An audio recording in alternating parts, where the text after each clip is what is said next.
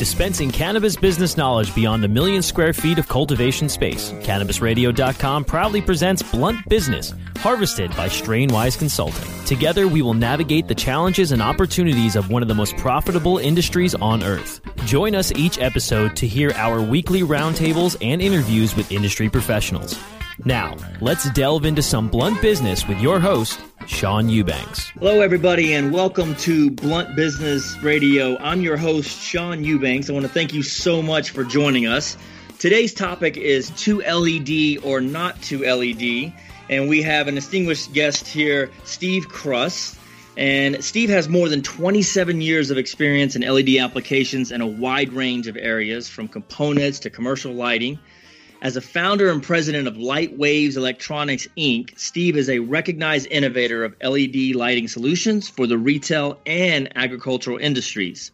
Steve continues to expand his network within the industry, locally and internationally, by working with production sites, lighting manufacturings, scientists, and leaders in the cannabis industry.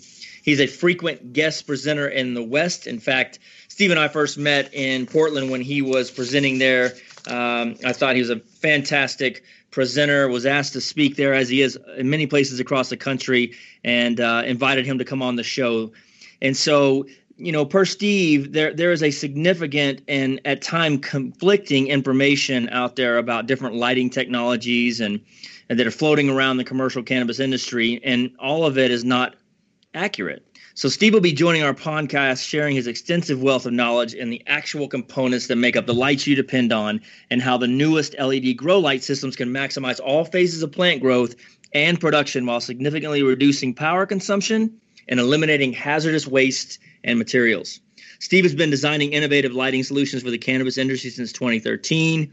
With his team of engineers and electrical professionals as an allied partner of the Energy Trust of Oregon, he's completed dozens of compliant cannabis projects throughout the United States and Canada. It is Lightwave's goal to change the way people think about and use energy, constantly improving their cannabis grow. Steve believes knowledge is power, and we believe that as well. So Steve Kruss, welcome to the show. Thanks, Sean. I'm thrilled to be here. Excellent. So our topic today, 2LED or not 2LED, really look forward to what you have to say here, Steve, and let's get started. So just kind of a brief overview, what is the state of the market now? So currently the market is getting more and more towards LED. LED's kind of been around for a little while, but the initial ones that came out about 5 years ago, there was a lot of promises made that really weren't quite kept, and which is always frustrating from my point of view in an industry. Early adapters often get in a little too early, but it's been really interesting to see how quickly it's changed and how far LEDs have come just in the last 2 to 3 years. Excellent. So what should I look out for if I'm visiting a trade show and I want to separate the contenders from the pretenders? So first thing to look for when you walk up to a booth and they're looking at LEDs is, I always say, reach out and touch it. Find out if it has some heft to it. If it doesn't have a significant amount of weight, there's not enough heat sinking for the LEDs to keep them cool, and that's what's going to make them fail. So the other way that some manufacturers cool their LEDs are with fans. First thing I ask when I see a fan is it easily accessible? It's a moving part. Moving parts fail. They're pretty good in the sense that they've been designed for user farms now, or server farms, and they should have a 100,000 hour life on a fan, but it is a moving part. If it fails, is it easily accessible to be replaced? Those are kind of the first two things to look at. Okay, and then you'll also hear a lot about PAR. Can you tell us what is PAR and how is that defined? Yeah, PAR is the range of light between 400 and 700 nanometers, which is the color, and that's what plants use for photosynthesis. It's a broader range than what we can visibly see, but it's what plants use for photosynthesis. They absorb those photons and use that to start the process. Okay. And then why is PAR useful to know? So it's useful to know when you're looking at a light source is how much of the light that's coming out of that fixture is usable. So, yes, everything between 400 and 700 nanometers is usable to a plant, but not necessarily in equal amounts. Blue and red are very easily absorbed by a plant, which is why a lot of LED manufacturers make a purple light. Yellow and green are absorbed, but at a much lower percentage. If you think about it, why are leaves green? Because they're reflecting that wavelength. They're generally not reflecting red, but that's why they look green. Okay, and then what is PPF? PPF is the photosynthetic photon flux. And what that is really, it's think of it like miles per hour. It's measuring, you've got PAR, which is the range of light that a plant can use, and PPF is the amount of that light that's hitting a specific area. So they usually measure it in micromoles per square meter per second. So it's how much light is hitting a square meter over a period of a second. So when you look at a light and it says 1,000 ppf, that's what it's explaining. It's 1,000 micromoles of photons are hitting that area every second. Okay, and then how do these two metrics tie into each other when you're measuring PAR and PPF, and do you do both at the same time, and does that give you useful information? It does. The more interesting thing is the PPF, because, when you're looking at a light and you want to know, okay, how efficient is it? What's the output from this thing? You want to make sure it's in the PAR range. So that's something you can measure with a PAR meter, and it'll tell you the PAR meter only measures light within that range of 400 to 700 nanometers. And it's going to tell you how much is actually hitting the sensor, and that's when you see your PAR reading and you say, 1,000 micromoles per second. So that's how they kind of tie into each other. Okay, and then can you break down the 400 to 700 micromoles, and what can our listeners take away from this info? Yeah, so the 400 to 700 micromole or the 400 to 700 nanometers is just that's just the color. So blue light is 400 to 500 nanometers. Red light is 600 to 700 nanometers, and green and yellow are in between there, between 5 and 600. So that whole range is what a plant can use. Like I said before, it can use the blue and the red more efficiently than it can the yellow and green. Okay, and when you compare efficiency to how much wattage you use, give us an example of a comparison of that. So I like to, like a comparison, the best way I like to compare that is people are used to using high pressure sodium lights. And a high pressure sodium light, typically like a 1,000 watt Gavita, which is really drawing 1,100 watts when you put in a ballast factor. So 1,100 watts, and if you measured it with a PAR meter, you might measure 1,000 micromoles, the PPF at 1,000. So you could take the same thing with an LED fixture, and it might read 750 micromoles. Now, at first blush, you'd say, well, the LED is less efficient. You got to take a step back and say, okay, yeah, but the LED is getting 750 micromoles with 600 or 700 watts instead of 1,100 watts. And the second thing to take into account, you have to kind of weight the from a high pressure sodium light. As I said, not all of the light is absorbed equally. If green is only absorbed at 50%, and if you look at a readout of, if you took a spectrometer and you looked at what light was produced by high pressure sodium light, half of those micromoles of that 1,000, half of it is in the yellow and green range. So if you think about that, if that's only absorbed at 50%, so you kind of do a weighted average, now that 1,100 watts is only producing 750 micromoles that are usable. And you can do the same thing with 600 or 700 watts of LED. So that's how we kind of compare the efficiency of different types of lights. Excellent. Thank you for clarifying that. Okay, so what spectrums are used in each phase for veg and flower? cool white versus warm white. Mm-hmm. Yeah. So in both spectrums, I mean, in veg and flower, both, full spectrum of light is used. But historically, during veg, more blue light is advantageous because you'll get quicker growth in the veg stage. And the way to explain that is think about plants that are at the bottom of the forest, and they need to grow, and they need to get to the sun that's being blocked out by the taller plants. So they're they're getting light, but it's the blue light that's filtering down through the canopy that's making it to them. So what they're doing is they're stretching and reaching towards that light to get up there to get more light. And so that's what makes them grow faster, that spectrum of blue light. Now, when you get to flower, that's kind of later in the season for a plant, and there's more red light. The spectrum of light in nature would be changing at that point. The season's changing, so there's more red light. So with LEDs and in general, just growing indoors, we can manipulate those plants and kind of trick them by changing the spectrum of light at different stages to kind of tease out what we want from the plant. Perfect. Okay, and I love this. You brought this up in your presentation in Portland. You said size matters in relation to wattage, and can you elaborate on that? Yeah, I kind of had a slide that was more tongue-in-cheek with two different fixtures that we manufacture, and one is significantly bigger than the other, and I just said size matters because I like to get a chuckle out of a presentation.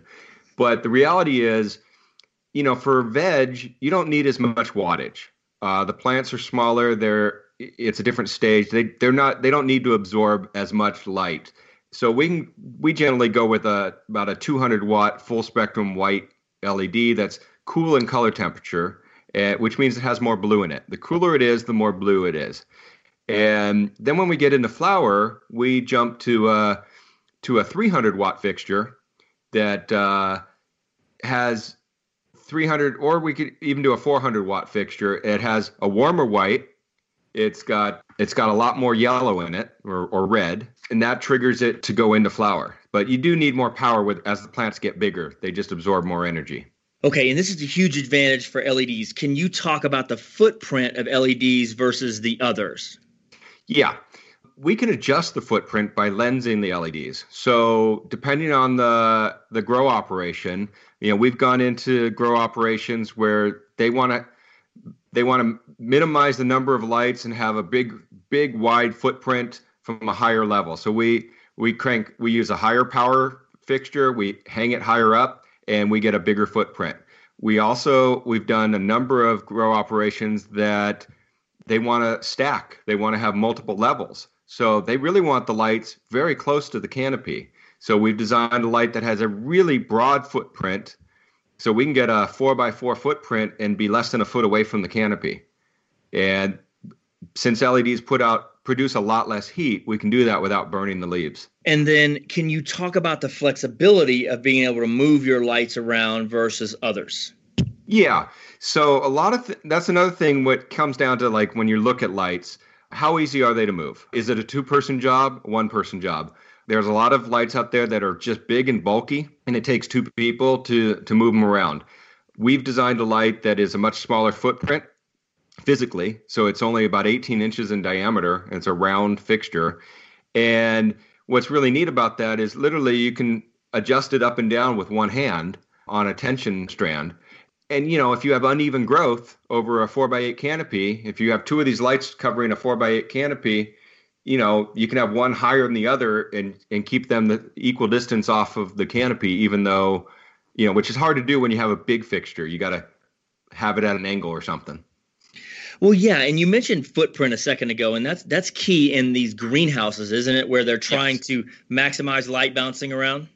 Absolutely. So that's the other thing we've gone for, is having a small physical footprint, which is separate than the footprint of the light that we're trying to produce.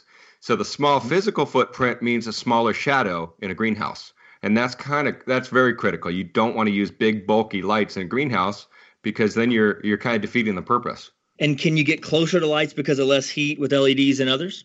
Absolutely. They produce significantly less heat. And so we can, we've got some fixtures that can be within 6 to 8 inches of the leaves without burning them. You can't possibly do that with an HID light that's over 400 degrees. It's just going to singe your plants, if not ignite them. Right. And so why do some say that they've had the LEDs tested and they didn't know a difference? And this speaks, Steve, to kind of what other variables need to be changed to be effective with LEDs. Absolutely. One of the key things that I come up against when I talk to customers, they say, oh, well, a couple years ago we tested an LED and we didn't see the results that they promised. And there's two problems going on there. One, the LEDs 3 or 4 years ago were not efficient enough. And the promises were exaggerated. Two, there are variables that you need to change. So the first thing I always ask them is, well, tell me about your variables. How'd you adjust them? And they said, we didn't adjust anything. We put LED in one section, and we put high pressure sodium in another, and we kept all the variables exactly the same. And which, from most lab perspective, that's great. The scientific method, minimize your variables so you know exactly what's happening. But in reality, with plant growth, that's not the case.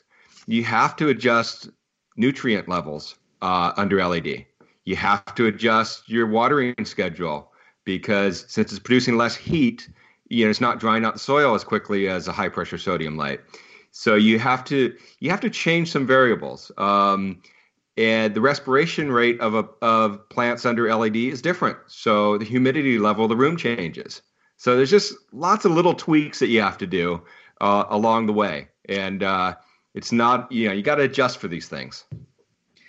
And so do you recommend that we raise the temperature? And if so, why is this a bonus? Yeah, so we actually do because high pressure sodium or metal halide actually puts out a lot of infrared radiation, which is plain and simple, it's just heat. But it, as opposed to heat that's like heating the air, it's a wavelength that is hitting the plant, the leaf itself, and warming the leaf. And so what we found with LEDs, since they have very little IR radiation, there's a benefit to just raising the temperature of the room about 3 degrees to compensate for the lack of heat on the leaf itself. And so you have the benefit of not having to air condition another 3 degrees, which is more energy savings. Yeah, that's a wonderful point, Steve, because you're talking about, everybody's fighting heat at one point or another. And so at this point, and we'll talk about the breakdown and we'll get into the financial aspect and the advantages there and how much has improved in this industry and as far as LEDs go in a minute. But man, imagine being 3 degrees less or a lot less temperature, imagine not having to fight that, whether it's through cooling, chillers, or moving air, or a bunch of different ways. But you've got multiple things that are, of course, drawing more electricity, and causing a lot more expenses at the grow. Absolutely. Everything is an operating expense. And the more electricity we can save, the more efficient that grow operation will be. All right, so talk about some of the benefits of some green light and why it's not okay for you to use a light without green. Okay, yeah. So a lot of manufacturers first came out and said, well, blue and red is great, so that's all we want to do. Why waste energy producing a wavelength the plant doesn't want? Well, I understand that, but the reality is plants do like some green. They do absorb some green. And what we found is you get deeper penetration of the canopy with a full spectrum white light that has green in it.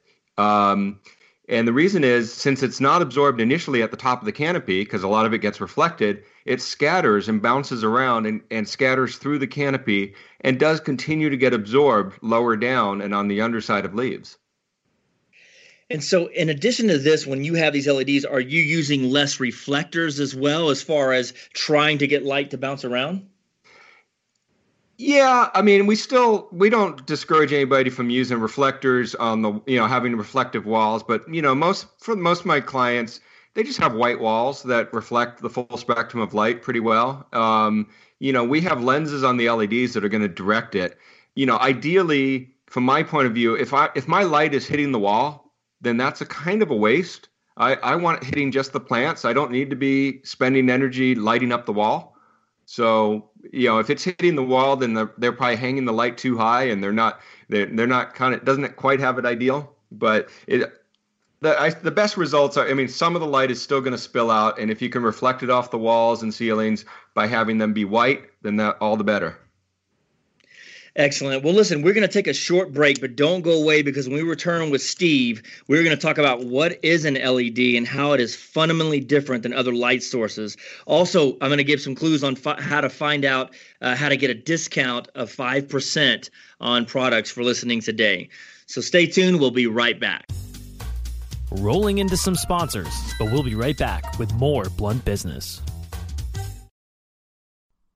Oh, let the marijuana llama tell you something now about a game for your phone gonna make you say, wow! The game's about the game of growing cannabis for cash. Grow the seed, sell the bud, put the savings in the stash. Little by little, your empire grows large. Put the big celebrities inside your entourage. You can choose to play with Snoop or me or Cheech and Chong. Cypress Hill, Willie Nelson, Wiz Khalifa with a bong. The name of the game is Hemp Inc., that's the point. Download and play while you light yourself a joint. The business of cannabis should be no crime. Hemp Inc. is even hot-proofed by the man who run High Times. Oh yeah? Get it on Android and iOS today.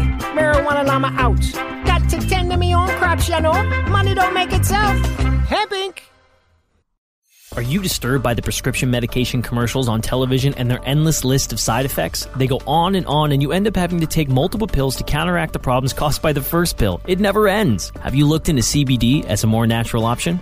At Saturn Ranch, we produce all-natural CBD topicals and THC-infused edibles. Premium lab-tested hemp-derived CBD is the most important ingredient in our products. From topical balms, salt scrubs, bath-soaking salts to tinctures and edibles, you're sure to find something to help. Family-owned and operated, we at Saturn Ranch believe in and use our products daily. Don't put anything on your body that you wouldn't put in your body. SaturnRanch.com.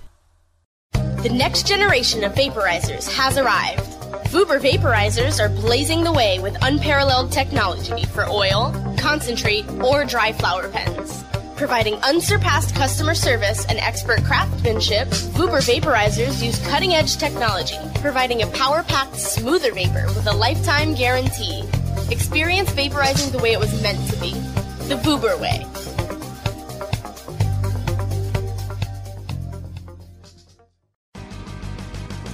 I hope you didn't forget about us, because we're back with Blunt Business on CannabisRadio.com. Okay, I want to welcome you back to our show here, Blunt Business Radio. I'm Sean Eubanks, your host, and we are sitting with Steve Kruss, who is with Light Waves Electronics out of Portland, Oregon.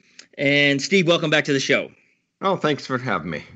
Wonderful. So we were talking about, now we're going to pivot into what is an LED and how is it fundamentally different than other light sources. So, okay. Yeah, go ahead, Steve. So, yeah, it's kind of funny. I've given this lecture for many years to architectural class at a couple of colleges and to a fifth grade class. And at this point, people know, everybody's heard of LED now, whereas, 10 years ago, most people had not. An LED it stands for light emitting diode.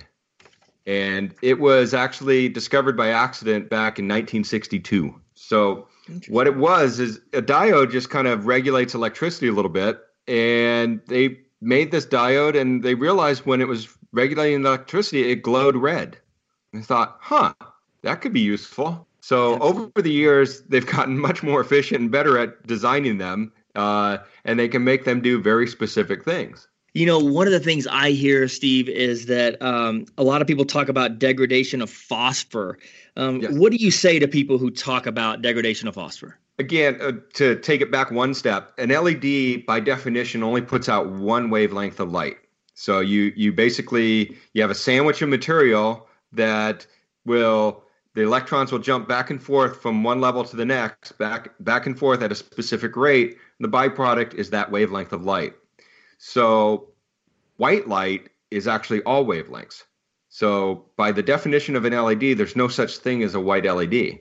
So the way they actually make a white LED is they use a blue LED, and they dope it with phosphor. So that 500 nanometer range of light from the blue actually excites the phosphor, and the phosphor glows. And the recipe that they use for the phosphor is what gives you your color temperature, whether it's towards the red color or towards the blue or white, the cooler color. So when they talk about degradation of phosphor, it's that phosphor eventually does degrade. It gets worn out, it gets used up. But we're talking a well-designed LED that has good heat source, heat sinking and stuff. That chip is going to last probably 20 years before it loses 30% of its brightness. Wow. So it's not gone. It's just not quite as bright as it was. It just kind of degrades linearly and over time. So the Department of Energy basically said, well, LEDs last so long, how are we going to define what a life is?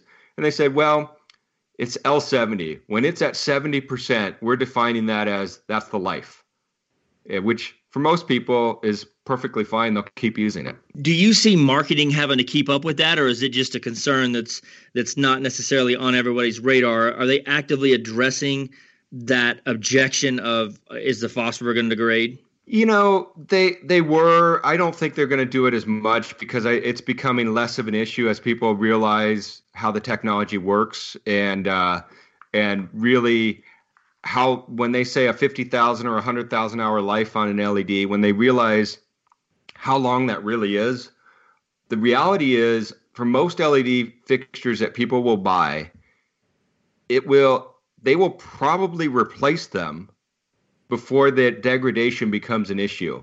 And the reason they'll do that is because as they become more efficient, it'll be cost effective to just say, you know what, I'm moving on to a newer version that's half the wattage and equal brightness. Because they will continue to do that over the next 15, 20 years. So long before these are actually not working, they will have replaced it just because it was cost effective to do that.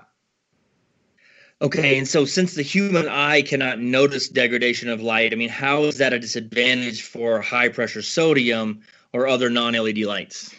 Yeah, so that's a great point. So when you walk into a grow room that's filled with high-pressure sodium lights, they all look very bright. Now, the reality is the human eye is not that sensitive of an instrument when it comes to how much light is coming out of these things. It either looks bright or it doesn't to us. And but if you go in with a par meter and you measure a brand new bulb and it's 1100, going back to what we started with, 1100 ppf, and then you walk under another one that looks to the human eye equally bright and it's only 250 par, there's a big difference. So the reality is that's why high pressure sodium lights need to be replaced, and a good grower will be replacing them on a calendared schedule because just based on what you see, it's really hard to tell. But if they're saying, okay, I'm changing them every 6 months or every year, then they're keeping up and they're keeping their PPF levels up, as opposed to just saying, well, I'm waiting till it burns out, because the efficacy drops off pretty fast on HID lights. And that's both, for high pressure sodium and metal halide. Yeah, and so what is the life of a light bulb, and what do they mean by life of a light bulb? So that's a great question. So when they talk about the life of a light bulb, or what we're used to as a light bulb, and they say an incandescent bulb or a high pressure sodium bulb has a 20,000 hour life or a 2,000 hour life. What that means is if you had 100 of them, after that period of time, 50% of them will have failed, be not working. And doesn't mean, some of them may have failed within the first month. Some of them may last well past that 2,000 hours. So that's what, for years, they've said, what's the life of a bulb? And the hours they give is based on 50% mean failure. As I said before, that's not the definition of the life of an LED. Since they just get dimmer over time and they don't fail, their life is based on, when they've lost 30% of their initial brightness. So when they say 50,000 hours to 30% to 70%, that's a whole lot different than, even if you had a light that was 30,000 hours to 50% mean failure, you'd have half your lights would be out by that point and just be dark. So they're two different scales, and that's something I'm constantly trying to explain. It's incredible because it's like they tried to lower the bar almost to say, look, we don't know how to compare a 50,000 hour light bulb it's to true. a 2,000 hour light bulb. So let's just make up some new rules. Exactly. I think they were trying to address the fact that it's obvious when a light bulb fails. It goes dark.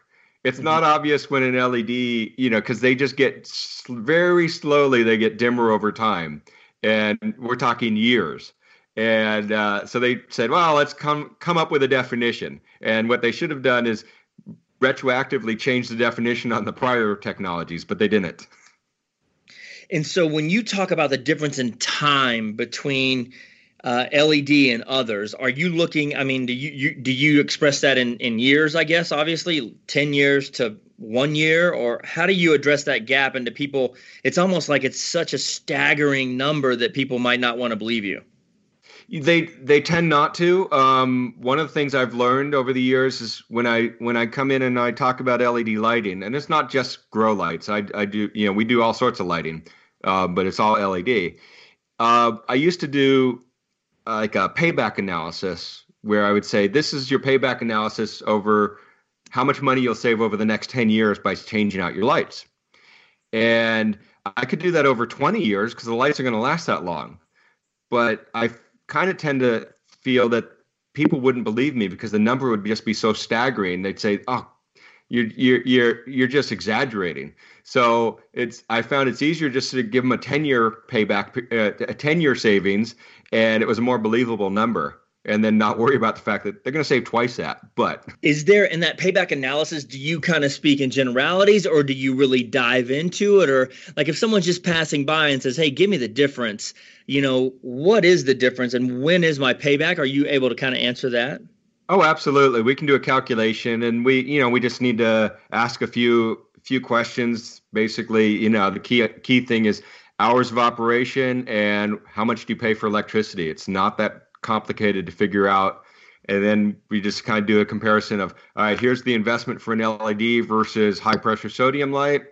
And then, so there's the price difference, and kind of figure out based on what you're paying for electricity. Here in Oregon, we average a payback analysis of upgrading to LED. It's anywhere between 1.5 to 2 years, and which is really amazing considering we don't pay a lot for electricity in Oregon. A lot of these growers are paying 7.5 cents per kilowatt hour. If you did the same analysis in California where they're paying 21 cents a kilowatt hour, payback's a whole lot faster. Okay, and you do say that chips matter. Can you kind of elaborate on that? Yeah, chips matter a lot. There's a lot of LEDs out there that are just mass produced and in staggering quantities, and they look real bright, and from at first blush it's like, okay, well, that's a cheaper chip, that's fine.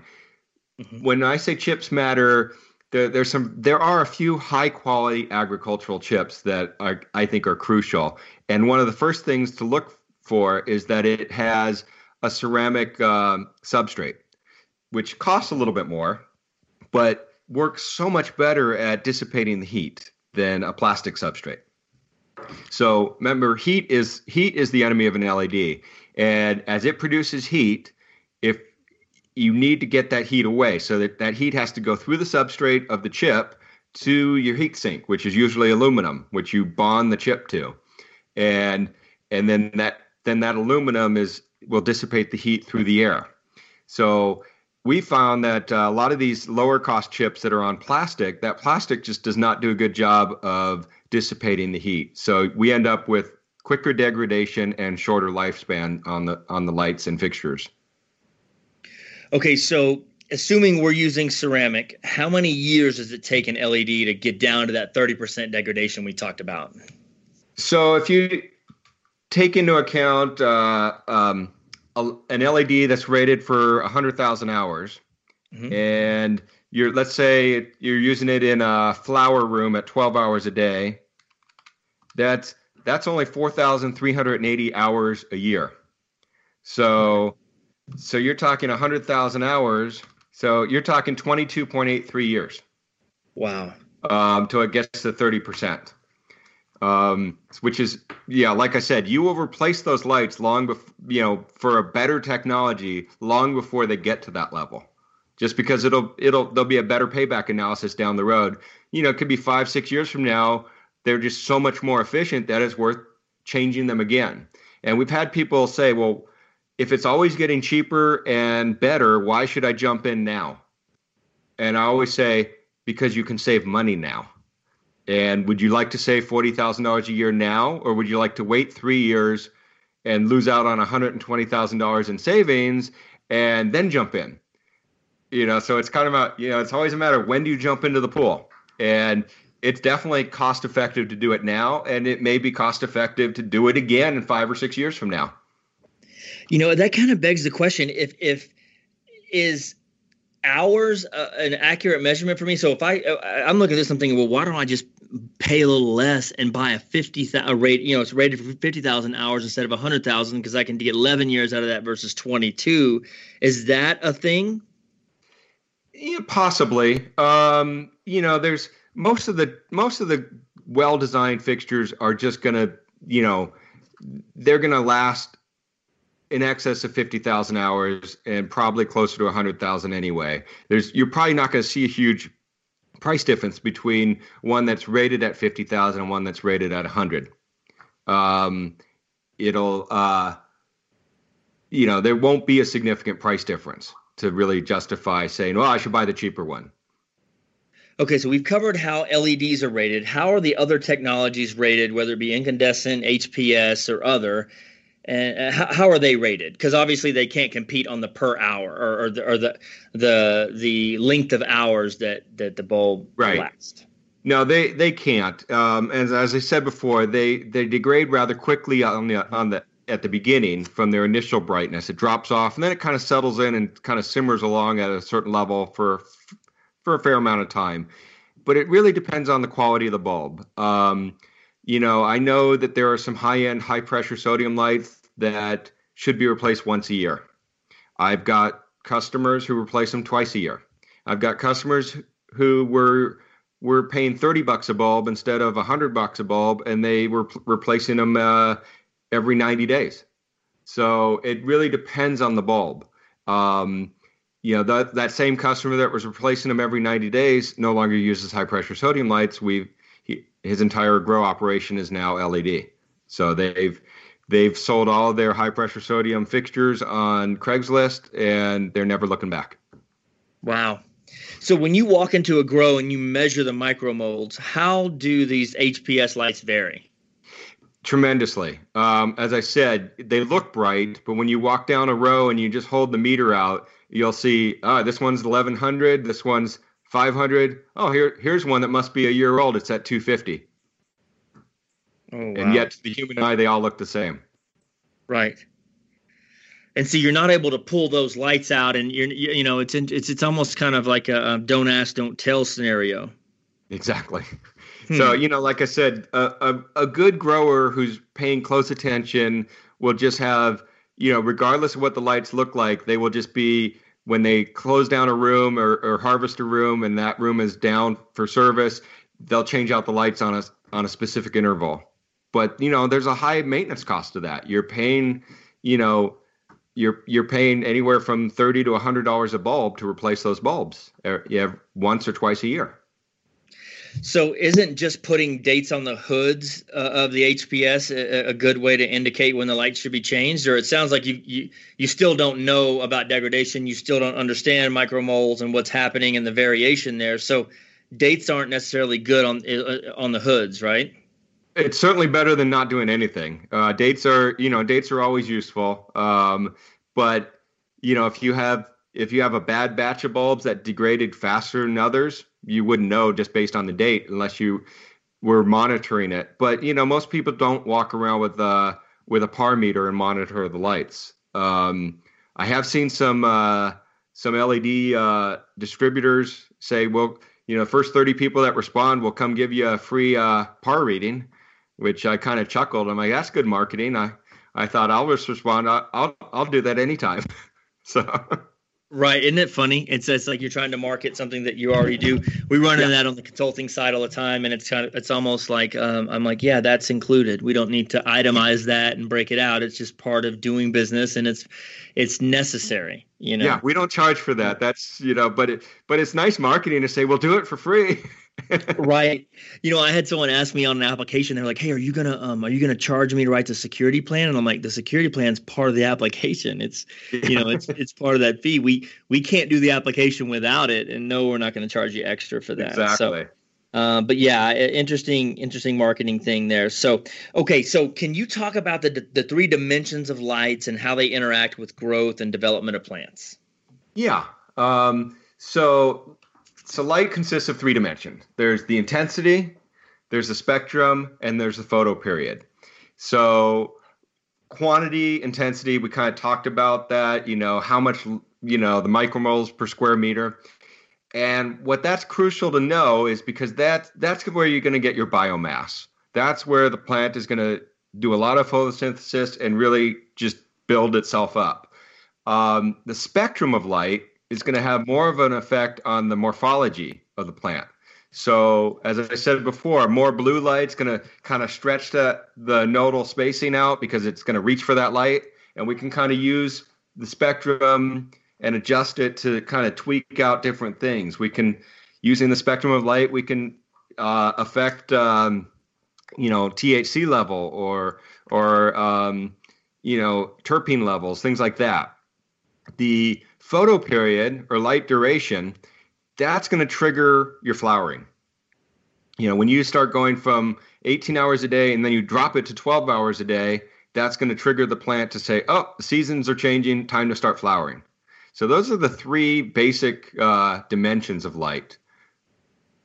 Excellent. Well, we're gonna take a short break, but don't go away, because when we return with Steve of Light Waves Electronics Inc., we're going to talk about ultraviolet light and how it affects your plants and your wallet. Also, stay tuned and find out how to get a discount of 5% for listening today. We'll be right back. Rolling into some sponsors, but we'll be right back with more Blunt Business. This is Bobby Black, host of Blazin', here to talk to you about 420 Science. I've known Matt and Gary from 420 Science for over a decade. We've spent a lot of time together at the Cannabis Cups in Amsterdam, the Doobie Awards in their hometown of Austin. They were even at my wedding. And I've always admired their integrity and how they've built 420 Science from the ground up to become the most trusted online head shop. Visit 420science.com/podcast for an exclusive deal on pipes and more from genuine people who put their customers first. That's 420science.com/podcast. The smoke is rising, and the next crop of podcasts devoted to cannabis providers and enthusiasts are ready to be harvested. Welcome to the Cannabis Radio Network, founded by respected rainmakers who have been producing award-winning podcasts for over a decade. Industry headlines, business updates, medical reports, marketing, and e-commerce education rolled up perfectly for your consumption. Let's grow together. The Cannabis Radio Network. CannabisRadio.com. Ignite the conversation on some trending topics along the Cannabis Radio social media network. Join our crew of thousands on our Cannabis Radio page on Facebook or at Canna Radio, CANNA Radio on Twitter. Plus, look for our Facebook and Google Plus pages for all of our original programs and connect with Dr. Dina, Kyle Cushman, Dr. Mitch Earlywine, Nurse Heather, Doc Rob, the hosts of Ganjapreneur, and more. Connect with the growing Cannabis Radio social crusade at Canna Radio on Twitter or search for Cannabis Radio on Facebook, Google Plus, and Instagram and grow with us. I hope you didn't forget about us, because we're back with Blunt Business on CannabisRadio.com. Welcome back to Blunt Business Radio. I'm Sean Eubanks of Strainwise Consulting, your host. We are here with Steve Kruss of Light Waves Electronics Inc. of Portland, Oregon.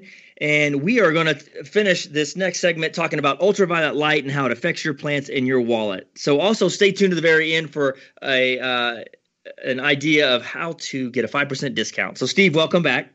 Thank you.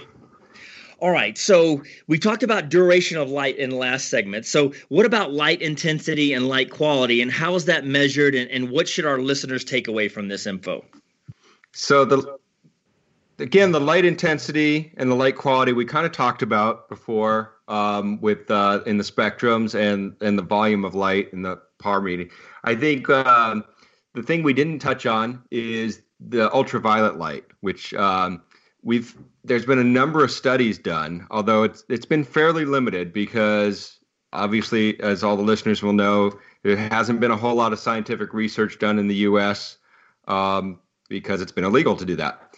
But there was a study done by researchers in Maryland with UVB radiation and its effects on cannabis.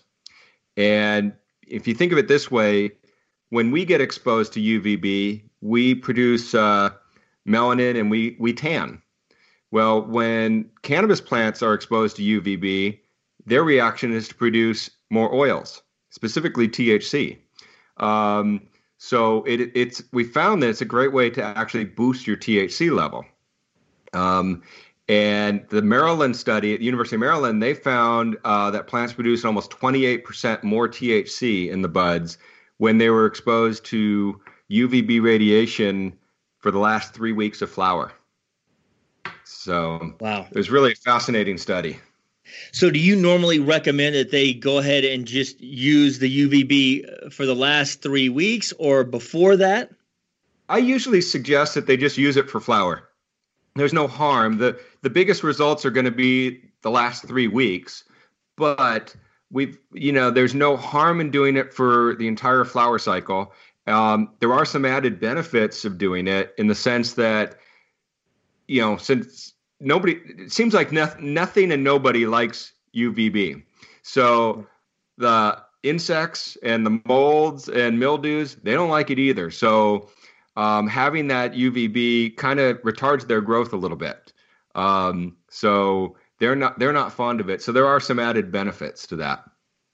Okay, and so we established in the last segment that with HPS, you cannot manipulate the spectrum, which obviously affects the weight of the plant in a negative way there. Now shifting from HPS, you can't manipulate that. Now we're using UVB to complement LEDs. But tell me about your experience. You tell me your actual practical experience. I want to kind of hold your feet to the fire here. Have you increased THC levels by more than like 1%? Or, give me an example of where you've combined UVB and the output there and the result. Okay, perfect. So we have one grower that we put in some UVB tubes, and now remember these are not LED because UV LEDs just don't produce enough light to do anything. So there are some LED manufacturers out there that say our fixtures have UV LEDs, and that's just marketing because it just doesn't do anything. So we're using a fluorescent tube that puts out UVB, and it puts out 15% UVB.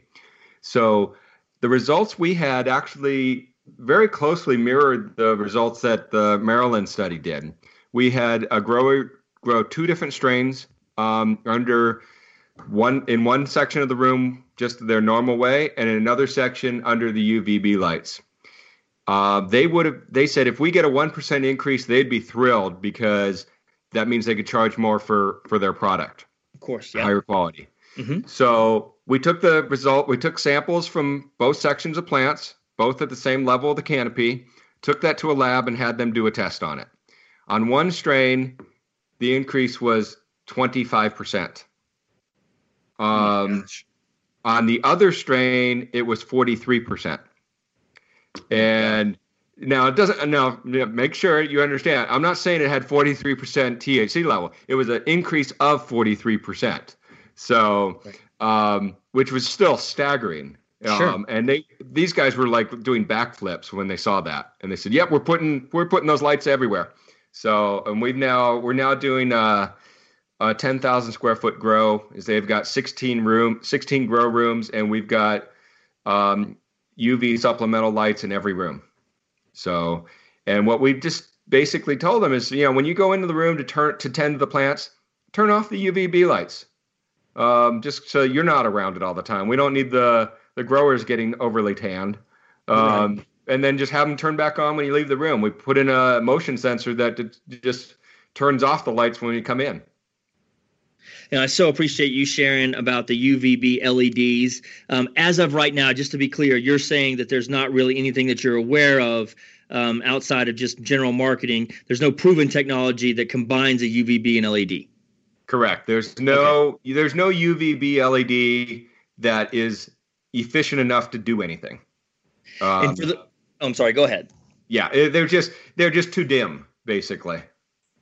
Okay, and then for people who kind of want to check Steve's science on this, look at the equator, right? I mean, this occurs naturally, high UVB around the equator. You'll see that throughout the development of the highest percentage of THC strains are all along that corridor. Exactly. If you think about the strains that have the highest THC levels, they're all along the equator, except for 2 or 3 strains that are just beyond that band on the equator, and those would be something like from Morocco, the Rif Mountains in Morocco, the Bekaa Valley of Lebanon, and Hindu Kush. They're all above that 30-degree latitude, but they are all high altitude. So the higher the altitude, thinner the atmosphere, the more UVB. So that's why those fall out of that band along the equator, but they still have the high UVB levels because of the thinner atmosphere. Okay, so compare we're going to go to your website here in a second. We're going to talk about specific lights and how we can help people that way. But just some quick rapid fire stuff for you, Steve. Can you quickly compare a 400-watt LED to a 100-watt HPS flower room and the lights used there, and then kind of an example of savings there, and are they achieving equal growth that way, that kind of stuff? Sure. So generally, when I go into a grow operation and they're using 1,000-watt high-pressure sodium lights, and that's covering a 4x4 area. So they generally have 4x8 trays, and they've got 2,000-watt lights over that tray. We will generally come in a flower room, and I would suggest about 600 watts of LED, 600 to 700 watts of LED over that same area will get equal weight. In veg, we can actually go a little thinner on that. We could do this equal weight and equal growth in veg with about 400 watts of LED. And so when you think about that, is not only are you saving the energy on your lighting, which is your biggest energy hog, but for every watt you put into a sealed room, you're putting in 3.41 BTUs of heat per hour. And that adds up to a lot of heat, which means you have to air condition to get rid of that heat. So the Energy Trust of Oregon, who you mentioned I work with, they just came up with a new spreadsheet that calculates energy savings on air conditioning load for changing over to LED. Basically, they found it's about 20% savings on your air conditioning load if you switch to LED, and which is significant just in operating costs, but also in setup costs for a new facility.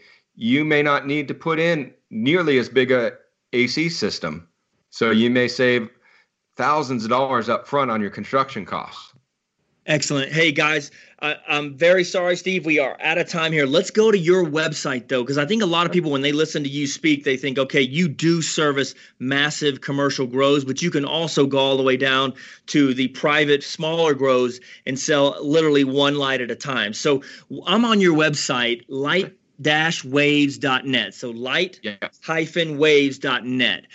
Walk me through quickly. Give me an idea of what your best-selling light is and any chip manufacturers you recommend. So our best-selling light is our full-spectrum white. It comes in a 200 and a 300-watt version, both for veg and flower.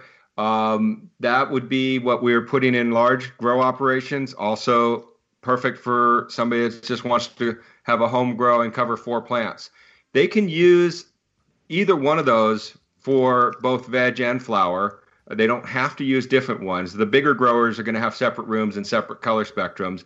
Not really necessary for the home grower, but you're happy. You can go to our website. We have an online store. If you're local, give us a call. We can talk to you and walk you through it, or come out and do a visit if it's not just a home grow operation. That's our bread and butter, is to come out and kind of look at the facility and help you get set up. Steve, tell for our listeners, how do we get the 5% discount for listening today, and how do we get in touch with you? Okay, so today is Cinco de Mayo. So since it's Cinco de Mayo, all you have to do is call or write to me at Lightwaves Electronics. My email is steve@light-waves.net or sales@light-waves.net, or leave us a voicemail. If you reference the word margarita, we will give you a 5% discount on your entire order. Excellent. Well, we're out of time, and I would love to thank Steve Kruss of Lightwaves Electronics and our producers as well. This has been another fantastic episode of Blunt Business Radio. I want to thank you all, and we will see you next week.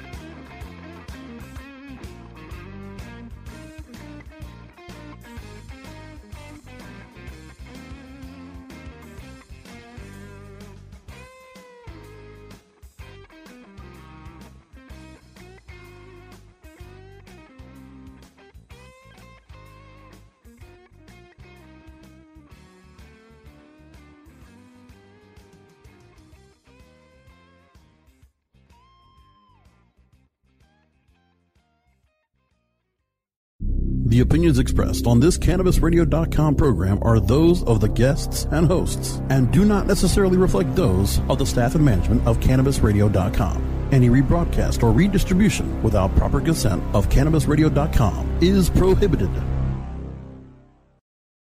For the ones who work hard to ensure their crew can always go the extra mile, and the ones who get in early so everyone can go home on time, there's Grainger, offering professional-grade supplies backed by product experts so you can quickly and easily find what you need. Plus, you can count on access to a committed team ready to go the extra mile for you. Call, click Grainger.com, or just stop by. Grainger, for the ones who get it done.